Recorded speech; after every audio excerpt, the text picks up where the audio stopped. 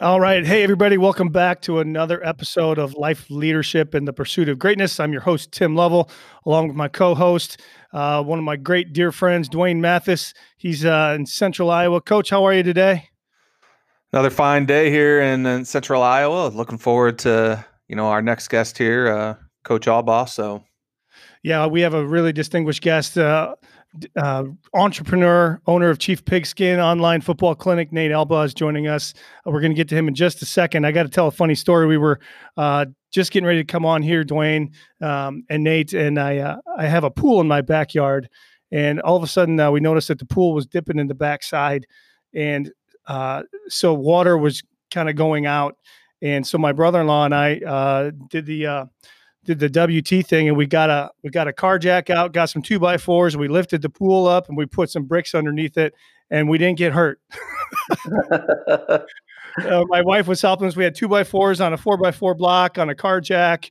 I wish we had videoed it. It was pretty spectacular. I thought for sure I was going to lose a foot or a hand or anything like that, but oh my goodness, we that got would it have been like a great story if hey, we had to reschedule this, because Coach the pool Albaugh. blew out. Yeah. Yeah. Well, we won't waste any more time hearing about my stories, but we want to get to our guest. Coach Nate Albaugh is joining us from Champaign, Illinois. Coach, how are you? I'm doing really well today. It's another beautiful day. I'm trying hard to enjoy summer. Yeah, it's a little bit different, with everything that's been going on with the COVID and just the challenges that it presents. And you've got a really interesting story, Coach, and we're going to talk about your entrepreneur, Chief Pigskin, here in a little bit. But for those people that don't know you and what you're about, we'd love to hear your journey as to how you got to where you are.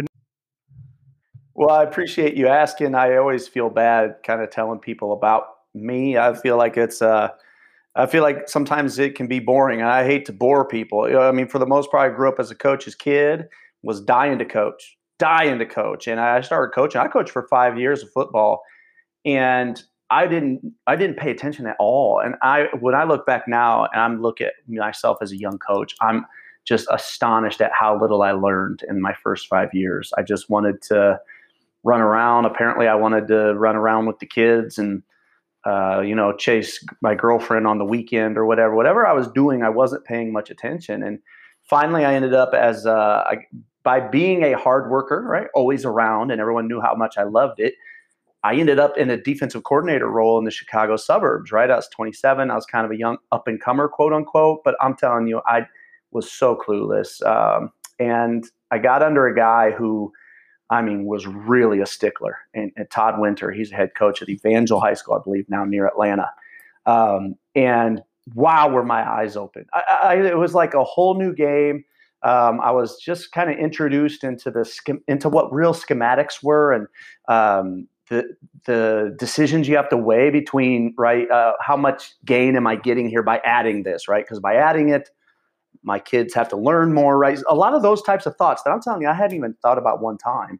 And that's when everything changed. And that's when that's when I really started to love it, right? Because now your brain was really involved, and the art of coaching became involved. And so a couple of years later, I was dying to be a head coach, and I left Chicago suburbs to anyone that would hire me, which was the smallest high school that had been 0-9, right, in the middle of the state, the type of school where I had to look it up on the map when I saw the opening. My wife let me take it and hit the ground running coaching. And when I hit the ground running, had no resources. Like I told you, I had just been learning defense. I had no resources. So I bought $120 worth of championship videos, and as an art teacher, and I said, that's back in 2009, right? You figure YouTube started in like 2006, 2007. So this is early online video days. And I just said, I'm going to start something, man. So I started traveling with Chief Pigskin. I had no idea what I was going to do or be, and just started traveling and getting opinions from guys. And it just kind of affected who I was as a coach. And after a long road, ended up in Champaign, which was the biggest city near where I grew up, in Champaign, Illinois, and took the Champaign Central job. Again, another program that had been 0-9, and we had a really good thing going. This is a really good thing. We had an incredible staff. I think 5 of the guys that worked with us there are now head coaches. We were a very close staff. Those are still my best buddies in the world. We won a handful of games. Had just a real strong culture. And that's really where everything for me kind of took off career-wise. And just getting to the point where people actually wanted to hear what you had to say, right? It was a long road to get there, and being there was a long road. And a lot of ups and downs, like everything. You learn as you go, and you fight a couple battles that were hard to fight. So went through, it was just a great experience. And as my kids came into high school, decided that the priority needed to be where I wanted them rather than my coaching career. So I kind of feel like I'm on a hiatus. I'm an assistant at Tolono Unity right now, and thankful to be so. It's a Hall of Fame staff, a Hall of Fame head coach, play very good football. But I'm telling you, I sit in the way back. I'd love to do more, but they've got a great staff, and it's been a great humbling experience for me to sit back and almost get to watch a great program work from afar, or maybe from up close. I'm right there, watch this great program operate. So that's been my road. I sure hope that one day I'll get a chance to lead a program again. But right now I'm in a season of humility, which every day is another dose of humility, right? I think when I prayed for humility, I really just wanted a quick, easy pill, and I'd be a more humble person.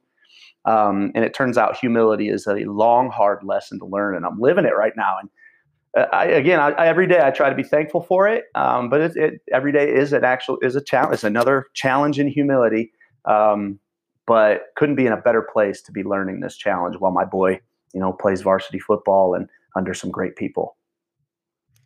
That's pretty special, Coach. I mean, you mentioned Chief Pigskin. Can you talk? You kind of talked a little bit about your motivation, but to be honest with you, it sounds like Chief Pigskin's been around for a little bit longer than maybe I even realized it was around. I first came into my forefront when Coach Lovell was on there and talking about DBs, and and he kind of mentioned, hey, I got asked to present on this, and so I came across it then, but. Can you just talk about the history of Chief Pigskin and the motivation to want to start that? I'd love to hear your thoughts on that. Well, motivation was twofold. Number one, I needed material. I needed resources. And when I looked out at what was made, I was looking at it. And again, I'm an art teacher by trade. I'm like, I can do better than this. So, the video was bad, the lighting was bad, and the sound was bad. And I'm like, this isn't even good. I can do this. So I just started traveling, and that was that. There was that, and I thought maybe if I bust my butt and do something good, that someday it could make a full-time living for my dad, who had been just out of teaching and is a restless soul and is just needing some purpose, And so that was the impetus and why I just got it going. And for about 5 years, it was me traveling, throwing videos online, didn't know what to do with it. And right around 14, 15, people started asking me, do you have anything I can buy? And they're like, I don't have anything. It's just all there. Well, after I got asked that about the fifth time, I'm like, okay, apparently I need to find a way to have a product, right? So then came several years of figuring out what do you do products wise, right? I made my own video series and sold it, which was great. And but again, my goal my goal has never been a side hustle. My goal has been create a business that could have a full-time employee, and that full-time employee will become my dad, right? So that has always been it. So I knew I couldn't just stop with like my own set of videos, put a couple bucks in my back pocket for summer vacation. It's just never been that. So I just kind of have always had to keep going, and I can't tell you how many times I've wanted to quit. It's a ridiculous amount of numbers because it hasn't been worth it financially. And but I'm like, I just am so uncomfortable with giving up at this point. I'm telling you, I want to. This morning I was driving the car thinking maybe it's just time to go do something else. And then a second later thinking about my dad, I'm going, no, man, I can't quit. I have to just keep going. And so a few years ago, kind of started, thanks to things like Netflix, thought, okay, you're going to have to go through a subscription service, right? So when it started as what it was in 2009, and now in the last 3 years, it's been about this. I think that information coaches have is valuable. I think coaches work their tail off. And I think that we all as coaches need to stop giving all our fundraising money every year to Nike for new uniforms and start pumping it back into each other and create a market for speakers. And the only way you can create a market for speakers and coaches and learning is to create a platform for coaches and learning. And so I'm just adamant about going out, and I keep, I pay speakers and A lot of coaches too are keep trying to give it back. Coach Level gave me money back a month ago. I was trying to give him money, right? So I get it. Coaches, we're just used to, like, we want to share. But I just really feel strongly I want to pay guys. So I always pay my speakers. And the goal is to continue to pay guys, right? If we can, I really want to change the mindset of the high school coach and say, I am willing to pay to hear from a man who's done this for a long time. That's a lot of hard working experience. I'll pay him. I have a couple bucks. I waste a lot of money on a lot of things. I spend $2 a morning on my morning drink. Right. So I do. I feel a little bit like I want to change that mindset. And I'm telling you, I have made less money than I have not been the highest paid person in Chief Pigskin every year that we've done it. So it's always some other coach whose video did well. And so I make a couple bucks, but I just, at this point, man, I want to build something that's pretty cool. I want to build something that's a great resource, and I want to build something where coaches are getting paid to speak. And so that's what it's become. I think that. Go ahead, Dwayne. Go ahead. No, I think that's very admirable in the sense of, I know that there's times I look on YouTube or whatever for a video that I'm trying to get more information on, and sometimes it's just really hard to I've seen those. I'm not trying to bash a video production company that we all know that puts out videos pretty heavily. But it isn't the best quality, like you mentioned. And some of them you can tell are a number of years old. So it's just like, not that we're trying to reinvent the wheel here, but I want to feel like I'm getting up-to-date information, whatever topic I have. And so, I applaud you for this, and I hope that other coaches see value in this as much as I do. I appreciate that. It is an uphill road, though, because it is. And we have to balance it as well on our end. We've got a YouTube channel where we're putting out great free content. We've got free videos on our website. But at the end of the day, man, I just don't want to stop paying guys. And so in order to pay guys, I got to charge something. I think we got a killer thing. We got a lot of great resources. And there are so many days where I want to just go, you know what? I'm done with it. I'm a teacher and a coach. I don't feel like an entrepreneur. But by the end of that same day, I look at what we got and I'm like, this is awesome. I just got to keep going and quit being a baby. Well, without giving the farm away, but how can people find that right now? If they wanted to find, after our podcast, they go, man, I want to go see that Chief Pigskin. Yeah. Just clinic.chiefpigskin.com. Clinic.chiefpigskin.com. That's right. Tons of stuff. Awesome. Well, I know the quality is, is phenomenal. It's impressive the way you do it, and it looks amazing. The high definition and the production. And I'll be honest with you, when I showed up and did it with you, I was like, this is it. But you got it's amazing what you do. And I love the pride that you take in it. And I think that speaks to who you are, based on just kind of what we're hearing from you so far and the way that I've gotten to know you the last few years from our time together. You're an impressive person with your work ethic and your commitment to making kids better and your family better. That being said, Coach, talk about the influencers in your life. I know your dad is a huge one, and you're motivated to do well for him. But what are some of the other guys or women that have influenced you to be where you are, to work the way you do? Yeah, without a doubt, it's first and foremost my dad. And you're talking about a guy who came from the rough part of Peoria, Illinois, and went to work in he would literally, I'm not lying, he would work 70 hours a week all summer long, every summer from 15 on. And he kept $0. I said, what did your parents do with the money? He said, I don't know. They needed it. All right. It was 10 hours a day, every day. He's always been like that. And then he worked in a foundry for 3 years, and he said, I think I want to teach and coach. So then he taught and worked at the same gas station at night, while my mom carried 2 jobs, right, with my older sister on her hip. And I'm telling you, my parents are just grinding workhorse people. And they're not extraordinary in any way, except that they will work and never say a word about it. And that's how they're extraordinary.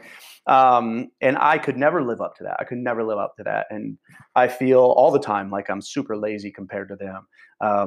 So they're without a doubt the biggest influences on me. When it comes to coaching, Man, influences are just there's people that have been willing to work hard. Dan Gable, it has to be a huge influence on me. I looked up to him so much as a high school wrestler, and the way he coaches. I try to learn a lot on. There's a lot of coaches, just football coaches, that X's and O's wise have certainly influenced me. And the truth is, I've listened to. I can't imagine a coach that's heard more presentations in the last 5 years than I have. I'm sure there's a guy out there that has, but I think it would be pretty hard to do. It would just be hard to do, right? I sit there and listen to it while it's getting recorded, and then I listen to it while it's editing, and then I've got so I'm really every single guy that I hear, man, influences in some way, right? And so the kids sometimes joke, they're like, "How do you have like a little story or a little anecdote for everything?" And I said, we know that's one of the only advantages of being bald. It means I've been around so many people at this point. There's so much just stuff up there that it comes out, thankfully, right? Thankfully, it comes out. So I think I'm just a morphed, just a misfit toy. That's all I am, just a misfit toy. I'm a restless spirit that I think probably works hard because I'm too scared to sit still. I think that's really what it is. Well, as you've been influenced by so many great people, and we're going to get into a little bit more of your time with the coaches, but how do you define a leader? What's the definition in your mind of a leader? Yeah, I think a leader is without. So there's people in positions of leadership, and then there's leaders, and sometimes those two line up, right? And when they do line up, you got something really good. But a really good leader, man, they listen when you talk. I think that's where it always starts. We used to have this thing when I spent 3 summers at a Christian summer camp called Spring Hill, massive. But every week was the weekend rally with the staff. And the staff, we had these things called Spike Awards. Special people I know, right? So it was called Spike Award. And I'll never forget, a guy got up there, gave away a Spike Award, and he gave it to another guy. And he said, I'm telling you what, he's the first person that when he says, what's up to me, stops and waits to hear how I'm doing, right?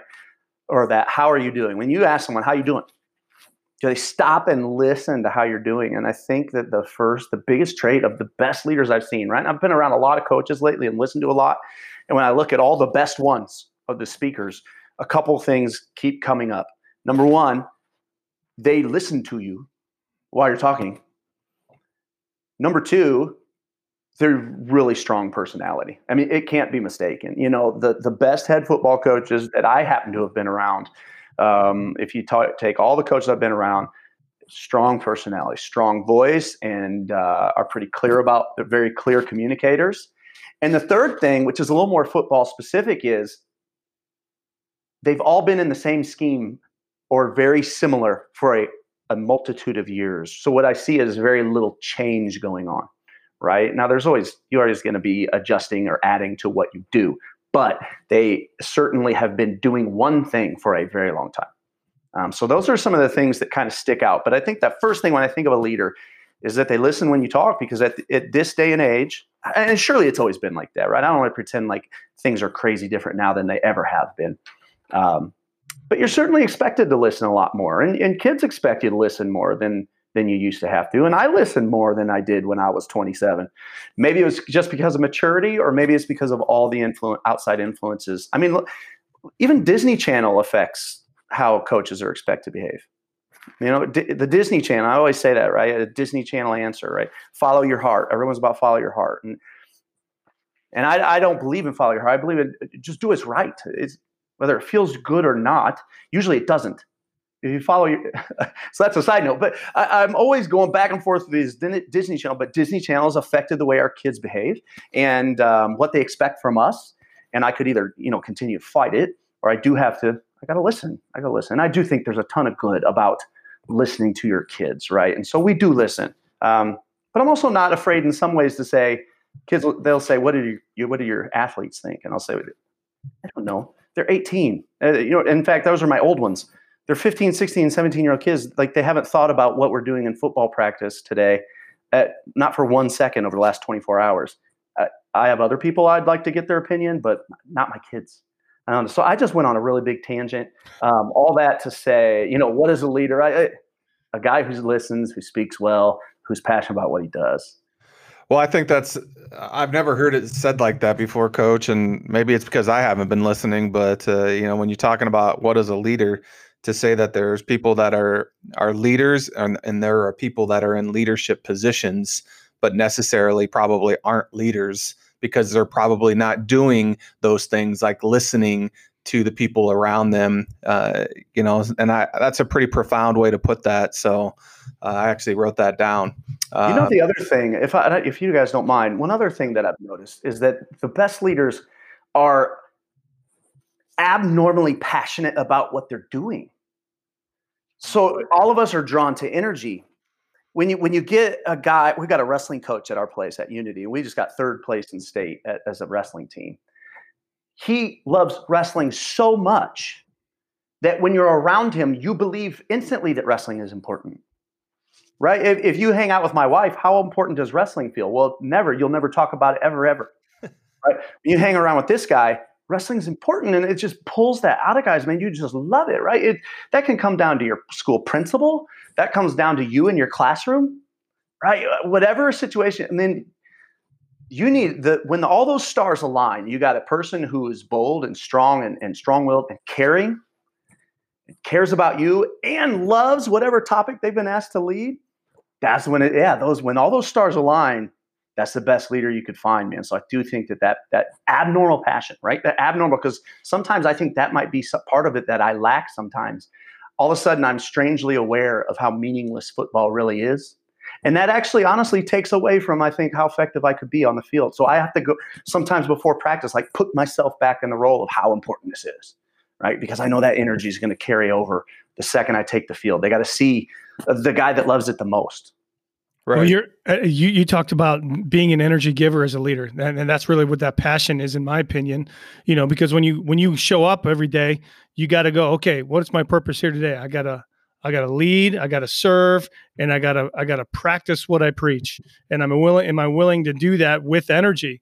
And you've been around those teachers, you've been around those coaches who, okay, here's what we're gonna do today. We're gonna go through cover 2. And corners, you're kind of squat here if you see that. And, I'd like you to really sprint to the ball quick. And, you want to go, oh, my God, can we talk with a little passion and energy? So I love the way you speak to that. It fires me up because to me, kids need that. They need that thermostat. They don't need the thermometer. They need the thermostat guy that's going to raise the energy in the room. Right. And you know what? Energy, I always said fake energy turns into real energy. So I'll tell my coaches that all the time. Fake the energy. It will turn real. It will turn. Don't try to change the world until it's real, but just fake it. And then when it's real, you can change things because the energy isn't always the volume of your voice, right? Sometimes you might think, oh, energy means be louder. It truly, you think about how perceptive humans are. So this is a strange analogy, but I'm an art teacher. So as an art teacher, there's all these rules about where the eyes go and where the nose goes and the mouth goes, right? And the variations between each human you're talking about 1/16 of an inch of difference of where our nose ends and where our mouth ends that makes us all look like each other. And a human can look at a person and recognize that person immediately without hesitation. That's how perceptive us humans are. And all of your kids will recognize genuine passion immediately. So you have to make sure that you are there, that my passion is genuine, that I do care about what I'm teaching, because when you don't, you cannot be effective. And I've had times, and as I've gotten to be an older coach, where I can tell, like, for whatever reason, I may not be feeling I'm not feeling passionate about this particular topic. I can't go out into a position of try to change anything right now at this moment, right? Whether once or twice in my career, being the head coach, it would be before a game. And I'm like, I don't feel anything passionately. I don't have anything I really want to say right now. So I'm not going to get out and try to fake this pregame speech. And I'll ask my staff, like, who really feels like they have something to say, that's excited about something. And I'll let that guy talk, right? So little side note there. Love that. Yeah, that's awesome to hear. I mean, when you look at it, when you were in charge of a program, Coach, and it doesn't necessarily have to be in charge of a program, but I think all of us coaches, whether we're an assistant or a head coach, have non-negotiables that we feel that have to be present for us to be a part of a successful program. So when you look at whether it's your time as an assistant in that role or it's the time when you were as a head coach, what were the non-negotiables that you had in your program? Well, effort, I think, is number one. I'm very envious of people who have written books, and I've wanted to write a book for a long time. If I ever write a book, which I think it'd be at least 5 years from now, but I think it's going to be about the big E. And for me, the big E is energy and effort. Energy and effort. I think this, because as a self-proclaimed extremely ordinary person, like I have an extremely ordinary brain. I need to make a big decision. I struggle to make it. I struggle to think critically sometimes. I could be lazy at times. I'm just extremely ordinary. I'm like, how am I going to win if I'm that ordinary of a person? And I think that you could really separate yourself and through a program through energy and effort, right? So it's how do we carry over? How do we get you to give energy and effort, right? So when we first think like non-negotiables, the first place my brain goes is with my staff, right? Because I think that staff is got to go staff, then them, right? So from that staff, man, non-negotiables are energy and effort for who you are. So we set up like a couple parameters. Number one, when you come to practice, when you get out in the field, you've got to act. You have to have high energy. And I tell them, if I ever ask you, are you doing okay right now? Right? What I'm telling them is, unless some emergency is wrong, I don't really care if you're okay. What I'm telling you is you don't look okay. I need you to look okay. We're at practice.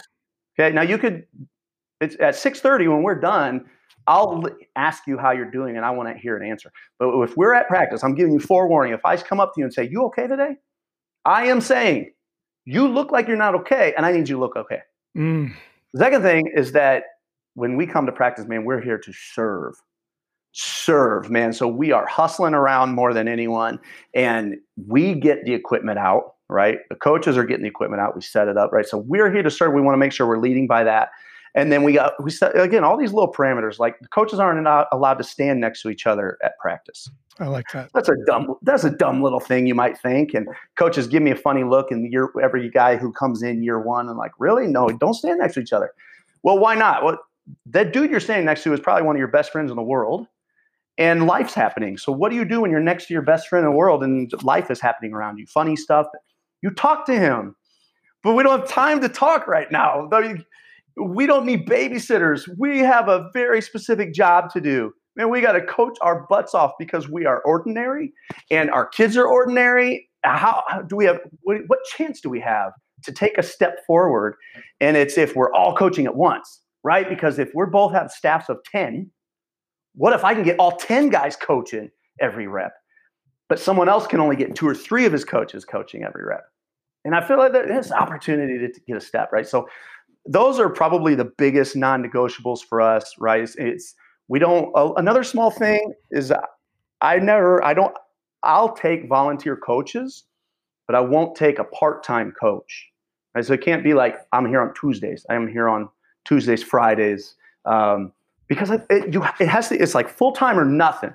Like I want to get you money, but sometimes I don't. I've had guys that volunteered and were full-time. But man, if you step on the field and you're a coach, I want you to be seen as a coach by the kids. I want a legitimate coach. Like there should be no separation between paid and unpaid.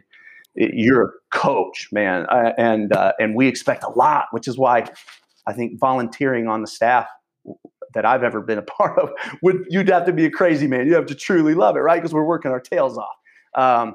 But that work is contagious, and I think it'd be funny. It's funny hanging around with some of our old staff because they know like. To be accused of the one who's lazy that day is like that's the worst thing that can happen, man. To be the last guy there before practice, right? You're supposed, there early. To be the last guy there, you're going to get grief, right? And that was an atmosphere we were able to create, and hopefully that wears off, right? But beyond that, we're just trying to be good to people. We're just be good to them. I can't go much further than that. One of the things that we've said in our program is, it's okay to fake it until you make it, and because eventually you'll start believing what you're giving off in that sense. And I love the energy part of it. And as I look back retroactively at some practices that I've had, there's been lots of times I've seen 2 or 3 of my coaches huddled together and just talking about whatever it may be. They could have been talking about SportsCenter highlights for all I know. I mean, right. But they're not coaching kids up at that point. And that's one of the things that I've hammered home to coaches that have been on my staff is, look, we are not good enough to not be coaching every single play. We need to be coaching at every single play after every single rep. You need to, find a kid to coach up because, we're just not to that point. And, and one of the things that, we did that actually, I took from the very first varsity staff I was a part of is, when we walked out to the practice field, which was our game field because we had turf, is they had like a walkway. As soon as you hit that walkway, you're jogging down. Every player, even coaches are jogging down. I don't want any coach to be walking into practice just because, I want to set the tone as soon as they step on that turf that, they're ready to, to get going, and why not have a little bit of a run to it to get a little of that energy flow going in that direction. So I think you're right on, Coach. When we come back from break, we're going to spend a little bit of time talking with Coach Alba about what it's like to be a head coach versus an assistant. We can't wait to hear his thoughts on that and much more as we continue. Hey, welcome back from our brief break there. We still continue with Coach Nate Alba here. So, Coach, you are certainly bringing the fire today and the passion, and we can feel it tangibly. We want to know kind of your thoughts on the difference of being a head coach and assistant. Is there a preference that you have? Walk us down that path. You've been both, and you're currently an assistant, and you mentioned a little bit about it, but speak to that a little bit if you don't mind. Well, the biggest difference, without question, is peace of mind. When you are an assistant, you get to have peace of mind, and when you're a head coach, you don't get it. I got to the point now where and I didn't really realize it until I stopped being a head coach, and now I'm an assistant, and I realized that's the difference. Now there's a trade-off. There's a huge trade-off. You could take peace of mind, but you don't get to call plays on Friday night. And you don't get your name in the paper, right? And less people want to talk to you. But that's peace of mind. Yeah. Now you want the head role, which you guys have, you get there are some great benefits, man. I mean, you're talking about it's like playing a board game, a great hobby where thousands of people watch you do your hobby. Like who has that? How many people in America, in the world, have that? Where thousands of people watch you do your hobby. Where there's going to be an article in the paper the morning after you do your hobby. Nobody has that except head football coaches. So it is an incredible, it's a great thing. But there's a trade-off. And you will not sleep very well. And you will always have a pit in your stomach for an entire season. The entire season, you will feel crappy to your stomach for one headache or another. And even if you're winning, then you're worried about a coach on your staff that you can't get him to quite give you what you need him to give you. And but you don't want to hurt his feelings. You got to have him, and he's your friend. Right? So there's all this stuff going on, and it never ends. So after 11 years of doing that, I had my kids coming up, and I kind of was welcoming a change of pace, right? And now as I've changed pace, I've realized so much of my heart desires to have that hobby back where people care about what I'm doing. But I've got a great trade-off, and that's I have peace of mind right now, and it's easy. But it's really made me aware of it, as a human. This goes beyond coaching. We get to make a choice as a human. We get the choice, and your choices are in life: peace or significance. It's a choice. It's not both. It's not both. You have to choose. Choose a path. Choose one. Right? If you choose significance, stop seeking peace. Just accept the couple of hours of sleep that you get, and try to be content. That doesn't mean don't work hard to be content. But there will not be peace, right? How much peace do you think Martin Luther King Jr. had? I mean, goodness gracious. The peace was, there's no way the guy even thought about my days of peace are over, right? So you have to choose. And I think that's what being an assistant has made me incredibly aware of, and why I'm thankful right now to have 4 more years to make the decision of whether or not, when in the world of coaching, do I want to go back to significance or do I want peace? Right now, I'm anxious for significance, but I try to remind myself often of how hard it is. It's hard. It's hard. And that's why I continue to make content for coaches. I want to encourage guys. I mean, I want to say, dude, I feel bad for you. Like, I remember that feeling in my stomach. It's hard. It's hard. And the guy needs to be encouraged often to be able to continue on, because as humans, we want peace. We want rest. And you need people around you that can tell you, nope, keep going, because you can. Well, when I look back selfishly here in my own career, as you're talking about this, I left a job at a 4A school to go be a head coach at a smaller school. But looking back on that, kind of like what you mentioned before, you don't know what you don't know. And there's no way I was ready in my professional career to be a head coach. And looking back on it, I shouldn't have been a head coach. I don't know why they hired me, to be honest with you. But what I did learn from that was a lot of things that I carry on with me to this day, and I think that, a lot of coaches want that significance that you talk about until they get that significance. And then they're like, whoa, I did not want this. I didn't know that this, and this came with the job too, kind of deal. And because I can tell you, there's a lot of things that I didn't realize I was going to be getting into when I got into being a head football coach. And, sometimes there is some truth to being baptism by fire.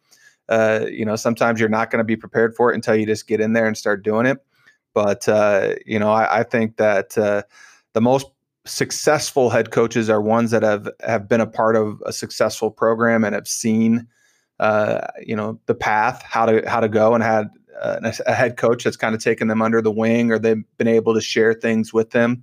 So it's interesting that what you mentioned there, Coach. When you look at your Chief Pigskin, Tim and I were pretty curious to know, like, if you had a Mount Rushmore of Chief Pigskin, like coaches that you said, these guys were just not to pitch you against other coaches or anything like that. And, but us parents know that we all have our favorite children, right? So, if you had to say that these are 3 videos that you got to check out on Chief Pigskin, which one would you pick, or where would you direct us coaches to go to? Oh man, that obviously is very, very difficult, because we've had so many good coaches, and everybody's good in some sort of different way. The guy I visited, one of the guys that spoke on Chief Pigskin, I got to visit his first hour strength training class.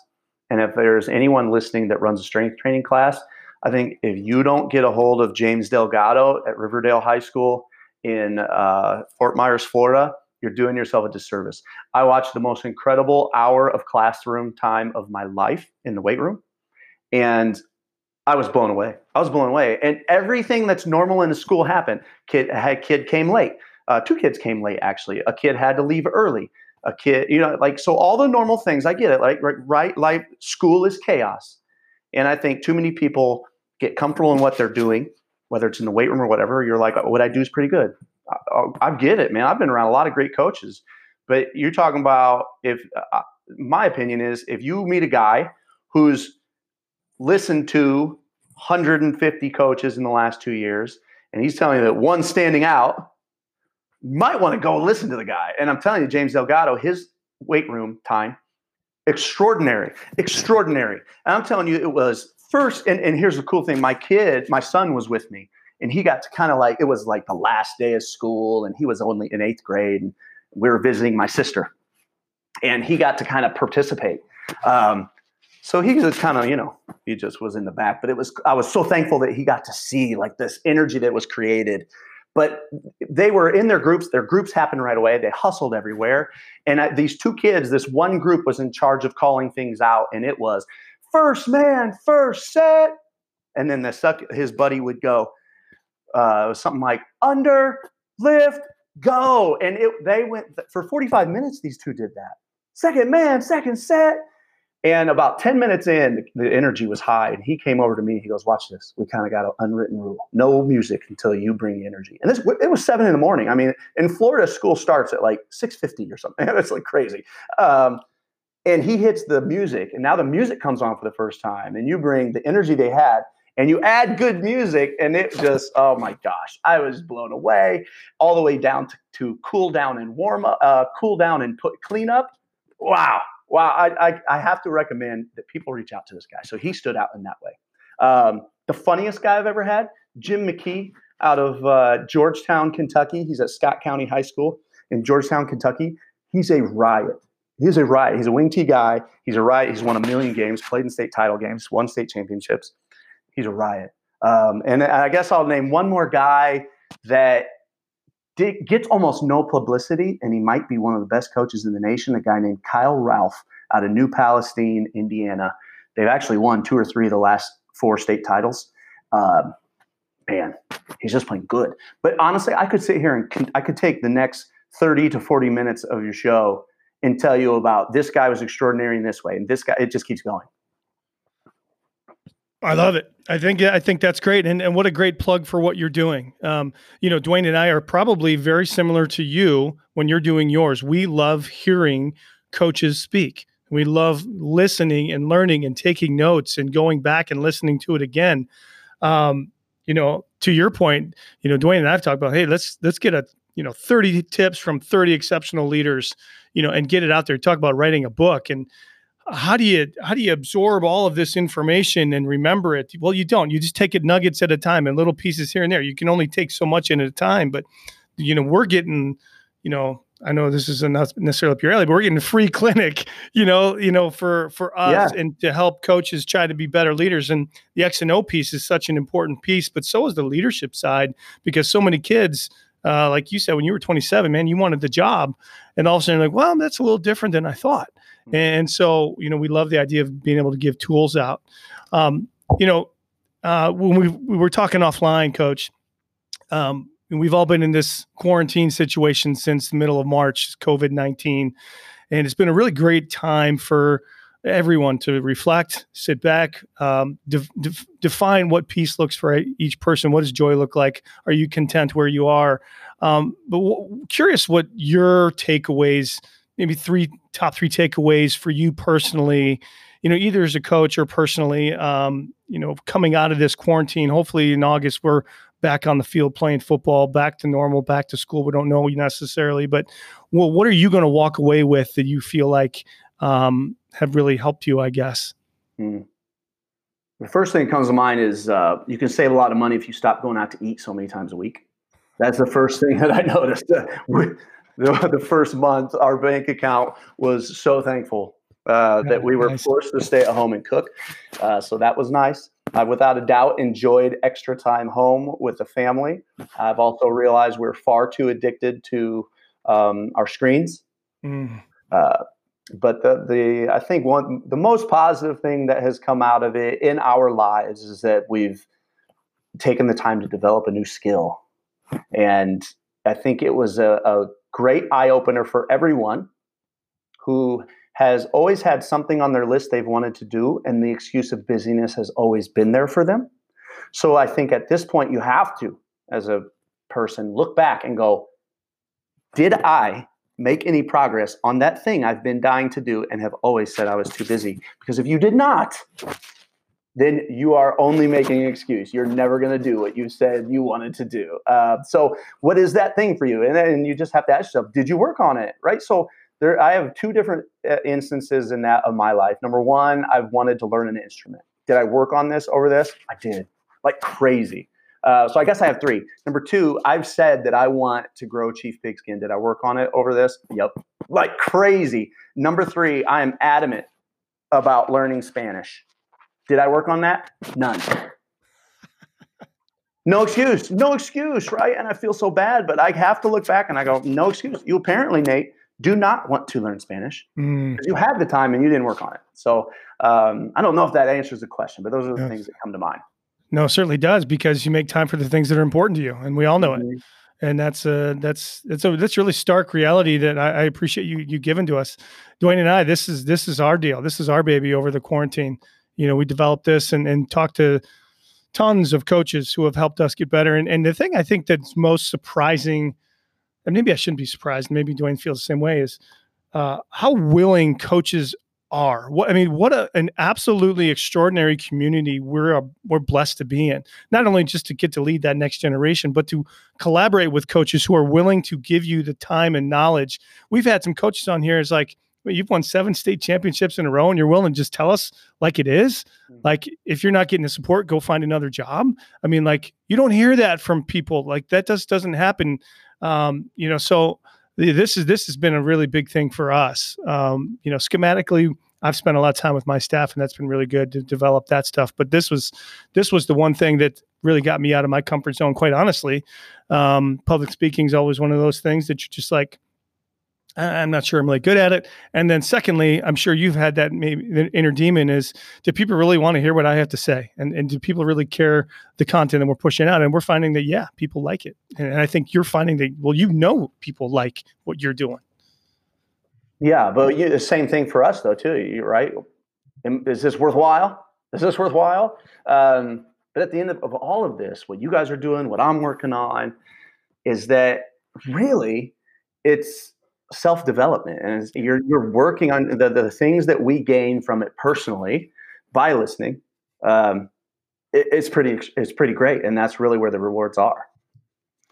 So, Coach, when you as your job as an assistant now, when you say that your job is to talk to players and do 7 minutes worth of backpedaling drills with them, kind of deal, but when you have a player that comes up to you and says, "Yeah, I'm not wanting to do this anymore. I want to quit."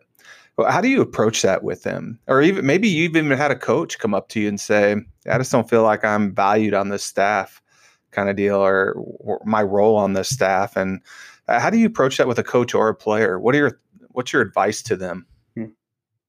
That's a great question. With a player, and I noticed this when I took the assistant job at Unity, for the first time, at least from what I could remember, kids were they smiled when they saw me, like, "What's up, coach?" And they would play around with me on the sideline, and like, I'm on the sideline and coach is out teaching, and the kids were always like coming up to me, and I'm like, "What? This hasn't been like this for 11 years. Nobody wanted to be my buddy." Now all of a sudden I'm an assistant and they want to be my buddy. And it just dawned on me one day at practice. And I'm like, why are they all? And I'm like, oh my gosh, I'm not the head coach. Like, I don't have to be the bad guy. It smacked me in the face one day at practice. And we were about 2 or 3 weeks in. And I was honestly going, why are they right here by me all the time? And so when I realized that, I realized, man, I'm in a different position. So when you ask me about a kid who doesn't feel valued, I honestly feel like that's one of my biggest roles right now. Like, I'm in a position where I am not needed 75% of the practice. I'm unnecessary. 75% of our practice, I'm unnecessary. I'm like, what am I going to do? Well, how about I feed our program in a way that it wasn't getting fed, or that it might be, where could I feed it? And one way was just through the relationships, man. So I know I'm looking out. Honestly, I don't talk much to the starters. I will find all those other kids that don't start, and I just want to talk to them and listen. And that same Spike Award that I started off this year sticks in my head. And I'm like, I want to ask how they're doing. I want to stop and wait, because I'm not obligated to give every kid here a 5. When I was a head coach, I went through the whole warm-up line and said, what's up, right? You can't stop. You can't stop and really listen to a kid. You have too much going on. You have too many. You got to get to all 80 kids, or else, because you're in charge. But I'm like, I don't have to get to all 80. And the starters, they don't even care what I'm doing. I'm the safeties coach. So they're in their old world. They're the man. And so I got time to talk to all these kids that are just there. And I want to try hard to make sure that that they hear me, right? And so I'm trying to just feed them, just feed their soul and give them some life and give them some hopefully they understand that they're cared about here, right? And so when they do say, if I had a kid that says, I don't want to play, man, I think my first thought would be, I understand. I understand. Maybe this isn't for everyone. Maybe this isn't for you. But let's talk about what you gain by not quitting, right? That's where we're going to go. And we want to get there soon, but just try to understand and try to get it from their perspective. And I think that's been one of the biggest things. And I don't know, I'm an easily excited guy, right? And I can get excited, but I don't know if I'm ready to be a head coach again. I don't know, because it's so difficult emotionally. And I wonder, and I feel, I'm very aware of my weaknesses. I wonder if I can handle it again. And I know I'll survive it, right? Like nothing horrible is going to happen, but I can do it. Can I do it really effectively? So I'm hopeful. I've learned from this. I want to make sure if I ever get a chance to be in charge again, that I'm deliberate about dividing these types of jobs up amongst my staff.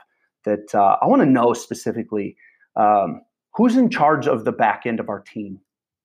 Like who's, because clearly your head coach is focusing on the front end of his team. How can he not? So I need a head coach for the back end. I need a coach whose primary responsibility is to think about our team backwards to front. Like, imagine that, right? And what would that look like to have a coach that's very passionate about coaching our team backwards to front, right? And now we're approaching it coming from both angles of our team here, right? So who is that guy? I think that's my main role right now amongst my team. So I think I could handle that well. When I was a head coach, if I had a coach that didn't want to do it anymore, I don't know that I'd want to talk him out of it. I don't know that I'd want to. I think I would ask myself that night, what if there anything that I'm doing that is forcing this, right? Am I being good to people? Because I've been known to chew some butt. I'm certainly far from perfect. But is there something I'm doing that's making this unpleasant? Am I asking too much of these guys? I would ask that of myself. But if I had a coach to say was thinking about giving it up, I would probably say, okay, man, thank you for being honest with me, right? And I think about replacing him. I don't know if I'd want to replace him because, again, it's so hard that you got to have a guy that wants to be there, right? You have to. You have no choice, right? And if you can't ask anything, if he came to you and told you that his heart wasn't in it, and you let him stick around, how can you hold him accountable anymore? You can't. He already told you, I'm not giving you everything, but you're accepting that. You can't do it, right? And so it might be one of the toughest things you do because he might really know the game, but you'd have to. It's easy for me to say. I don't have a program right now, right? I don't have assistants for me. So I acknowledge that type of comment is easy for me to say right now, but that's kind of what I'm thinking. Well, I think you allude to the fact that as a head coach, and Dwayne and I have talked about this, I'm not going to ask you to do anything I haven't done. Yeah. And if you can't handle the work that we're doing, then you're damn right. This isn't for you, because there are too many things that make this job unfun if you're not into it, if your heart isn't into it, because you don't do it for the pay. You don't do it for the easy hours. You do it for the lifetime relationships and the opportunity to change lives. And that's the value and the beauty of the game. And you get fired up because every week you get a new opportunity to redefine yourself. One of the things that when I hear you talking about that is, one of the first times I realized that a coach was not going to work out on my staff. It was after the game, and we always, my wife and I would always wash all the uniforms. Just because I wanted to make sure that they were getting washed properly, and we were getting the most bang out of our buck, since we spent all this money on new uniforms. And so the players would bring their jerseys and pants up and throw them in a pile, jerseys in one side and pants in another, and I'd always get a garbage bag after the game and put the jerseys in there. And so after the game, I was opening up the bag and putting the jerseys in there, and I looked at one of my assistant coaches who was just standing right next to me, and I said, "Hey, you want to grab that bag and put those jerseys in there?" And he looked at me. He's like, "No." He goes, "And those things are disgusting. I don't want to touch them." And here I am as the head coach. I'm doing something right along with them, and I just asked him if he'd do it. And so that told me a lot where he was as a coach and how invested he was in our program, and talking about the people that you want to surround yourself with. And so, I mean, I think you're dead on in regards to that, Coach. Right. And you really have no choice for yourself because, again, we've talked earlier about how hard it is. Like your guys' job right now, how hard it is, and how taxing it is on your spirit. That if you don't have people around that are feeding your spirit, you will die of spiritual starvation. You will die.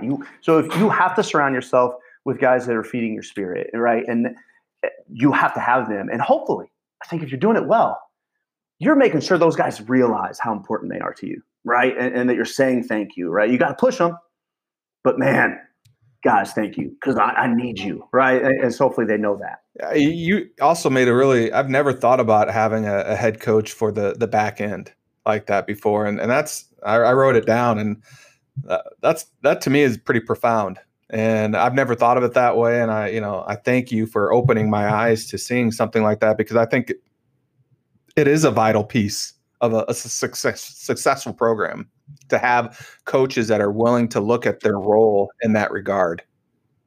Well, that was the only. Sorry, Coach. I was just going to say that only happened because I ended up taking this assistant role. I don't think I would have done it.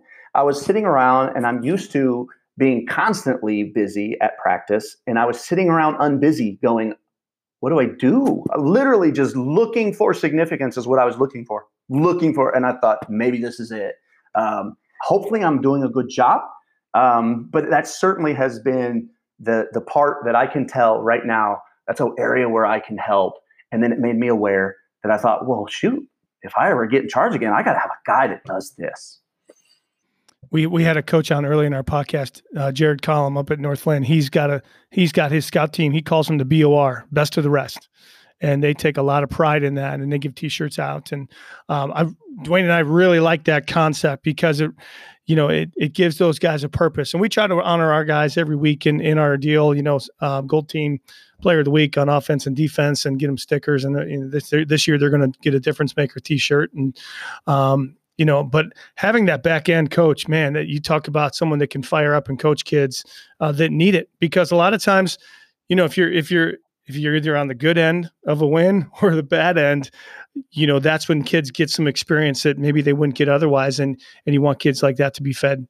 I love it. So Coach, as we start to wrap it up a little bit, I think you've identified some things you've really done and grow as a leader. We love to read, Dwayne and I, and so we're always curious to know what the people we have on are reading. So, what are some books that have impacted you, and what are you reading now that you could recommend to people that are listening? Well, I would say I don't read enough. Honestly, I need to read more. However, impactful books for me. Impactful book, the first most impactful on my coaching was Gates of Fire, which is a very well-written book about the 300 Spartans and their battle at Thermopylae, at the gates of Thermopylae. But King Leonidas affected me because there's a part in it where a wall had to be built, and an actual wall out of stones. And the guys were arguing about how to build it. And then all of a sudden they said, swearing at each other, look, Leonidas is building the wall. So the king, Leonidas, is over there, and he literally just started picking up rocks and putting them there while his men were arguing about how they were going to get it done. The king started just putting it, right? And put that up against who they were fighting, which is the Persians. And Xerxes was carried in on a throne and watched the battle from up on top of the mountain. Leonidas fought it from the front.